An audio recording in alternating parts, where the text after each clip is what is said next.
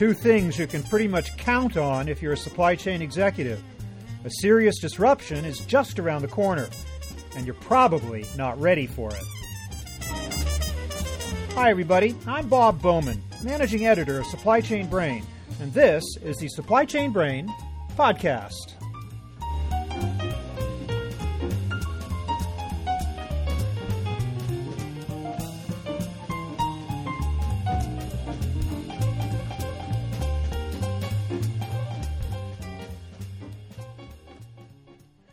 A recent survey by the American Productivity and Quality Center found that a whopping 83% of companies were caught off guard by an unexpected supply chain disruption in the prior 24 months.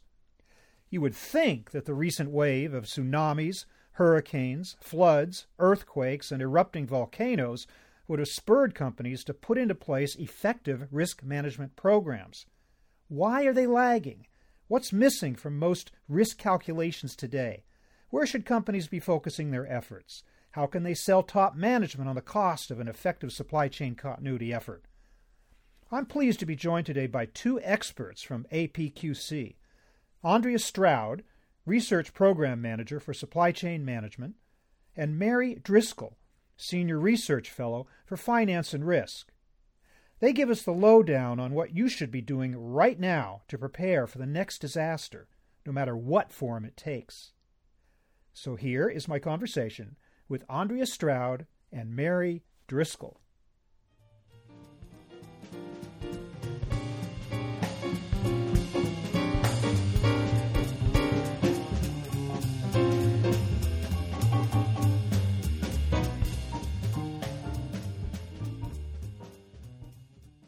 Andrea Stroud, welcome to the program. Thank you. And Mary Driscoll, hello. Thank you very much. Appreciate having both of you here to talk about the implications of supply chain risk management. Andrea, let me start with you. What, in your opinion, or where is the source, in your opinion, of the biggest risk in supply chains today? Well, I think one of the biggest risks really come from external risk factors like high-impact natural disasters, extreme weather, political turmoil, that sort of thing. And we're seeing that a lot of organizations aren't prepared for these sort of risks. Back in April 2013, APQC actually conducted a survey to test the extent to which supply chain executives and finance managers at larger global organizations are concerned about these risks.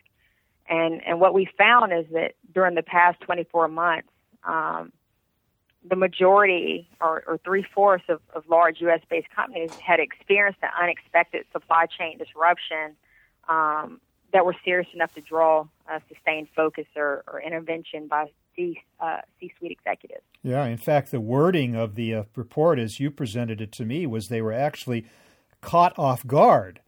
And also the figure that's quoted here is 83% of the organizations surveyed. Now, I don't know about you, but every time I read a statistic like that, I'm just shocked because we've had so many natural disasters in the last few years. You would think that people would have woken up. Why do you think so few are on top of this? Well, I think part of it actually has to do with resources. I think that is probably one of the biggest factors.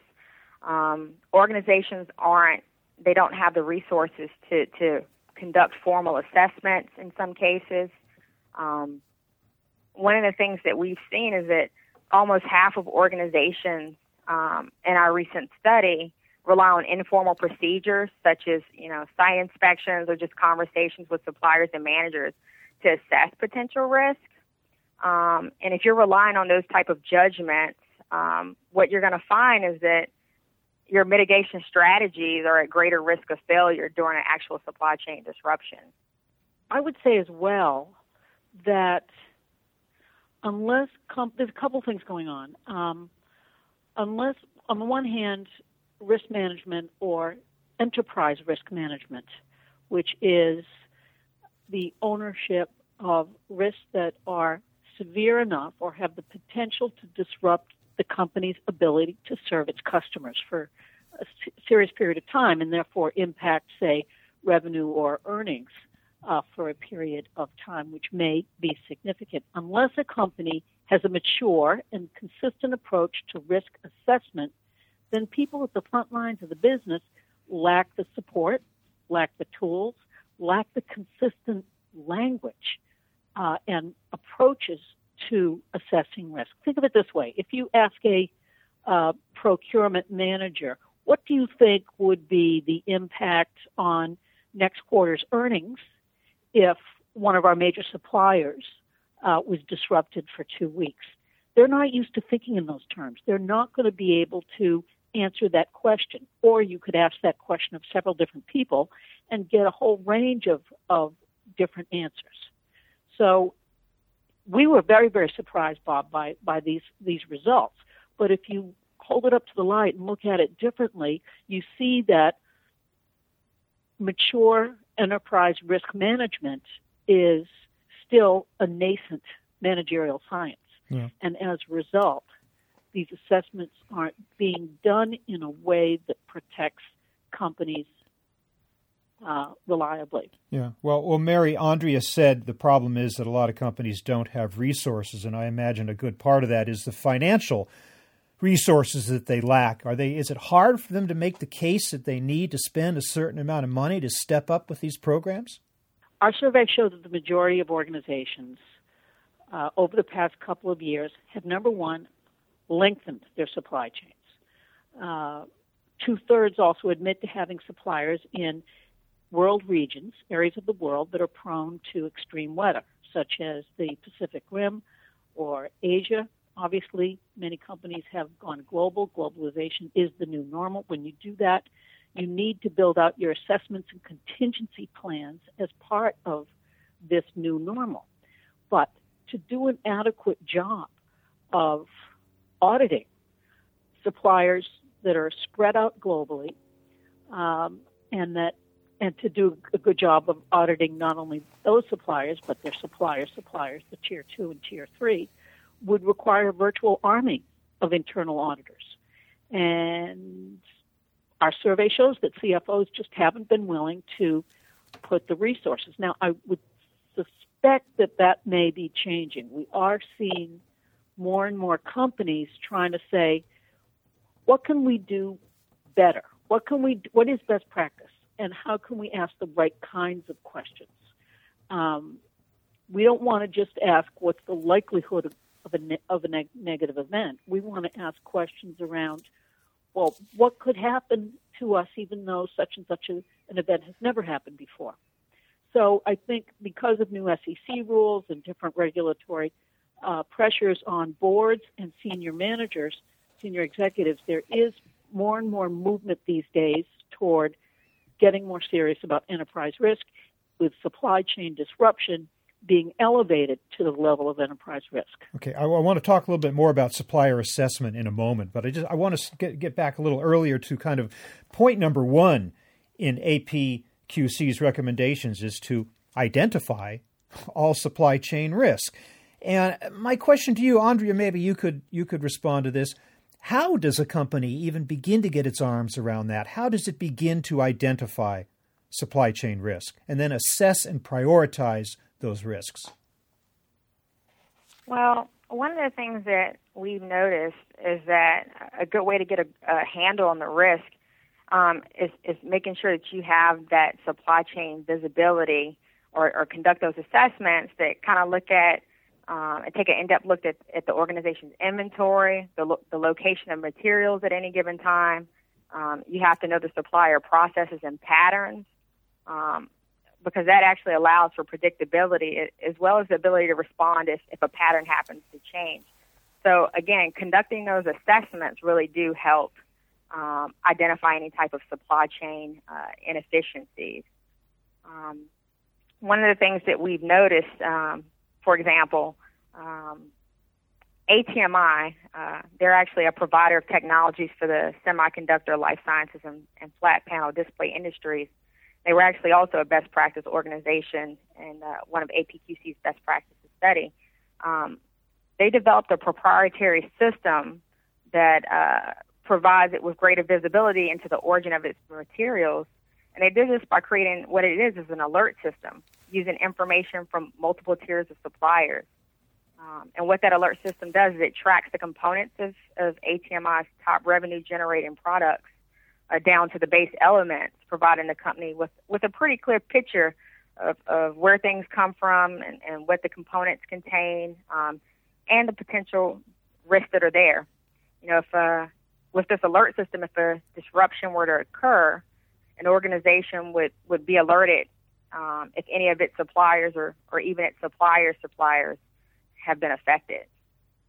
Now, you mentioned the word proprietary in their case. I wonder, is that just necessary in the case of all companies approaching this issue, or is there some kind of a template, some kind of a standardized approach that companies can use as the basis for beginning a risk assessment and risk management program? I mean, there's always the traditional risk management where you actually identify the risk, and then you rate the severity of the risk and look at the potential of the risk actually occurring. I mean, those are traditional risk tools. Obviously, there are many different tools out there, but a lot of organizations are looking at proprietary sources and creating them internally. I would. This is Mary, Bob. I would add to that there are several different dimensions. You could almost take a balanced scorecard type approach. You want to, traditionally the conversations around supply chain risk have revolved around the financial stability of a key vendor or the quality of materials coming from suppliers and their suppliers, right? But you also want to look at the surrounding macroeconomic environment to get a good feel for what are the pressures on your suppliers.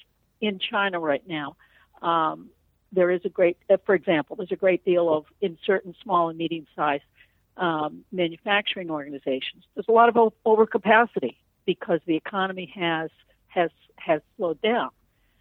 That puts those businesses at risk for working capital and cash flow, and as a result, you may be exposed to the likelihood, increasing likelihood that one of your key vendors is going to go belly up because their demand is down. So again, you have to look at their operations, you have to look at where they're located, you have to look at the local labor supply, do they have the right kind of talent in order to continue, and you have to look at the overall economic environment. Yeah, and Mary, you said it requires a virtual army of auditors. Is that really the truth? I mean, do companies just have to step up and provide that, or are there ways around that in a more cost-efficient way to do these things? Well, it comes down to, the vendor says, trust me. Our study found that a majority of the companies, we asked, what are some of the ways that you do kick the tires, so to speak? What a lot of companies do will say, let's identify, 200 out of 2,000 suppliers globally that we consider to be key suppliers, and we'll get pretty close up to them. We will maybe send people on site. We will have detailed conversations with them. We may ask them to fill out checklists to get a sense of how prepared they are to continue in business in the face of either physical disruption, political turmoil, or some other severe disruption. But that's where it kind of breaks down. They say, well, we'll just kind of cover the top 200. The rest of it is, you have your procurement people probably asking vendors, are you prepared? Are you prepared if there's a fire in your major facility? Do you have backups? And, if they want the business, they're going to say yes. But how do you verify? How frequently should a company be conducting supplier assessments? Well, we did ask that. We asked for a range in our survey, and I think it depends on the company and the type of materials and the business model and so forth. I think it's probably dangerous to try and make a sweeping generalization, but I'll go ahead and do that based on what we heard from people we spoke with, that generally speaking, at least once a year for your key suppliers. Oh, okay, but we seem to be talking, any discussion of risk management seems to always break down into two categories. One is the possibility of natural disasters or even, you could say, terrorist threats, things that are outside the control of both supplier and buyer. That's number one. And then number two is the question of supplier stability, which, of course, is within the power of the supplier. I'm wondering which of those is considered more of a potential disruption risk today, or is it even possible to say? Andrea, do you have a perspective on that? I don't think it's possible to say at this point in time, but one thing I do think that should be considered is that when a risk occurs, even if it's an unexpected risk, the thing an organization should focus on is how they're going to handle that risk and react to the risk, and how fast they're going to react to that risk to mitigate situations. And a lot of times what you'll see is that if you have good supplier relationships, whenever a major disaster happens or even a small risk, you can actually go to some of your other suppliers to kind of help you to overcome the disruption and kind of get back in action faster. There have been organizations that have had factories that have had fires and various things, but within a couple of days, they are back in operation because they were able to use their relationships to get things going again. Of course, you're assuming that a company has other suppliers and is not trapped in a sole supplier situation. So maybe that's part of a program right there, is to make sure that you're not caught in that situation. Absolutely. It's very important from an organization's perspective to establish those relationships with multiple suppliers. You definitely don't want to have a sole source supplier and not have backups. Where should the emphasis of a good supply chain risk management program rest? Should it be on prevention or should it be on response?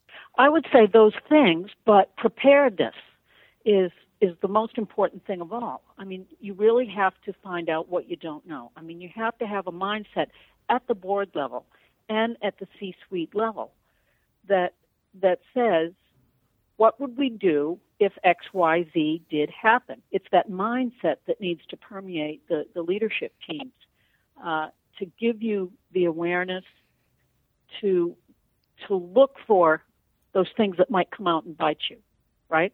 And then to say, well, how can we protect ourselves better from those things?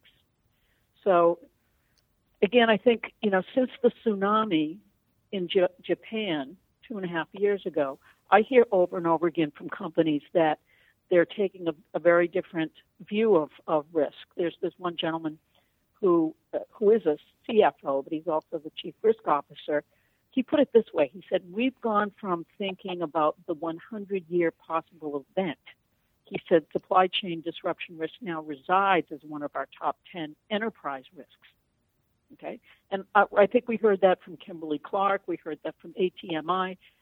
Again, the tsunami and the severity of that event was quite a wake-up call. And so, I think we're going to continue to see more attention being paid to this. Okay, at least somebody's learning then. Right? I mean, there's some positive aspect here. I mean, I get this impression from reading your study that a lot of people are just asleep, but you just suggested that those events did alter the mindset of a number of companies and that they are taking action accordingly.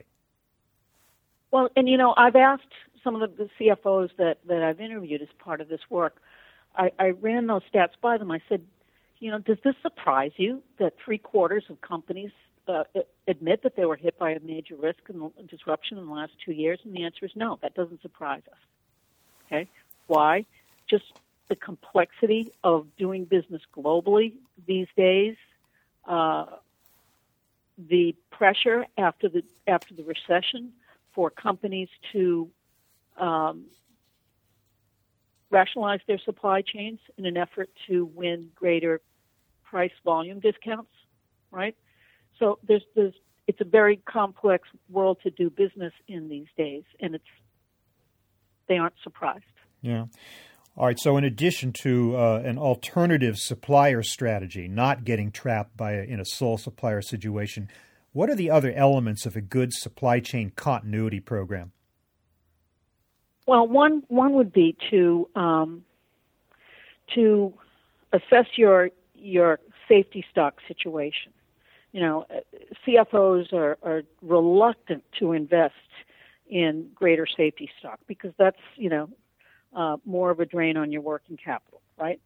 So, and that relates directly to a drag on, your cash flow and your earnings growth, or can. But a lot of CFOs, not a lot, but a number of CFOs had told me that, and our study did show that some number, I'd say about a third of the companies, went to the trouble of reassessing their level of safety stock. And some are actually taking steps to increase that safety stock. So, for instance, before the tsunami, one CFO told me we used to keep 3 days of inventory on hand at our distribution facility. We then started to ask ourselves, maybe we need a week's worth. Maybe we need a month's worth. What would happen if our supply chain was severely disrupted for 4 weeks, 6 weeks? So they're having those conversations, Bob. Yeah. Andrea, do you find that companies are waking up to the effect that maybe they've already in advance identified the individuals who would take charge in an emergency situation? I'm thinking specifically of Cisco with its war room that was kind of put into action within hours of the tsunami in Japan. Do you see similar type of actions being planned at companies today? Yes, I do think organizations are taking those steps to develop that continuity, and some of them have identified the internal and external partners, and I think that's essential for any development of a supply chain continuity plan. You have to know who your internal and external partners are, and you have to include the roles and functions of your extended supply chain. Everyone has to know their job and know their place and know what actions they must perform when a disruption occurs. There's always the question of how do you prove the value of a non-event? In other words, if you have a good risk management program and you prevent disaster from happening, well, you don't really know what it is, what cost you avoided. Mary, I'm wondering how you make the case with top management from a financial perspective of the need for a really good supply chain risk management program, because you're going to be spending some money and resources up front. So how do you convince the boardroom or the C-suite to move forward in an effective way? Well, I think, Bob, you have to build the argument that says, here's a downside scenario if we don't prepare. However, if we do prepare properly, if we do think through contingency planning in the right way, these are the likely consequences. Okay? So you have to look at the alternatives, you have to do some scenario development, and you have to really articulate to the board or the C-suite the difference between the huge potential price of inaction and the relatively small costs of being prepared. Yeah. I mean, you can build an ROA that way. I mean, you can back out the numbers specifically, and remember, it's not just your own direct vendors. What about the vendors of your key customers? If you are like ATMI and the bulk of your revenues come from 15 life sciences organizations, if something happens to several of them, or if it's macro, you might have the whole sector impacted. So you can work out the math and say, what happens to our revenue stream if this sector isn't buying from us for a month? Mm-hmm. So there is a dollar amount you could put on it to a certain extent, and that, I imagine, that's the language that they speak up there in the C-suite, isn't it? So that would probably have some impact. Yeah. But you can't always be chasing the past. You can't say, well, there was a terrible tsunami, so we had to prepare for the next tsunami. Or there was a hurricane, so we better get ready for a hurricane, because it seems almost guaranteed that the next disaster is going to be something that was unanticipated and didn't happen before, right, Andrea? And in that case, how do you have to take a more general approach to risk management, right? Yes, you do have to take a more general approach. But also, anytime you've had to deal with disruptions in the past, that's even more preparation for the next time something does occur. It's kind of it's almost training for the organization so that they are ready. But yes, you do almost have to take a more general approach, but you just want to make sure that you are focused on identifying what you can. Everything can't be identified, but you want to identify what you can, and you want to be able to mitigate risk and just have plans in place. Another thought on that too, Bob, is there's offense and defense. I had one CFO tell me that we look at this as an opportunity to be prepared in a way that our competitors are not. So when something happens, and it's going to, if we can mitigate or respond more quickly, more effectively than our competitors, then that becomes an advantage for us. Yeah. So I think that's kind of smart thinking. Thinking about risk is the flip side of opportunity. Well, I guess that's what it's all about. It's a fascinating and critical subject. I wish we had more time to talk about it. Unfortunately, we are out of time, though. I will link to the APQC study in the show notes for this podcast. But in the meantime, thank you so much, Andrea Stroud, Mary Driscoll. Thanks for being with us today. Our pleasure. Thanks for having us. Thank you.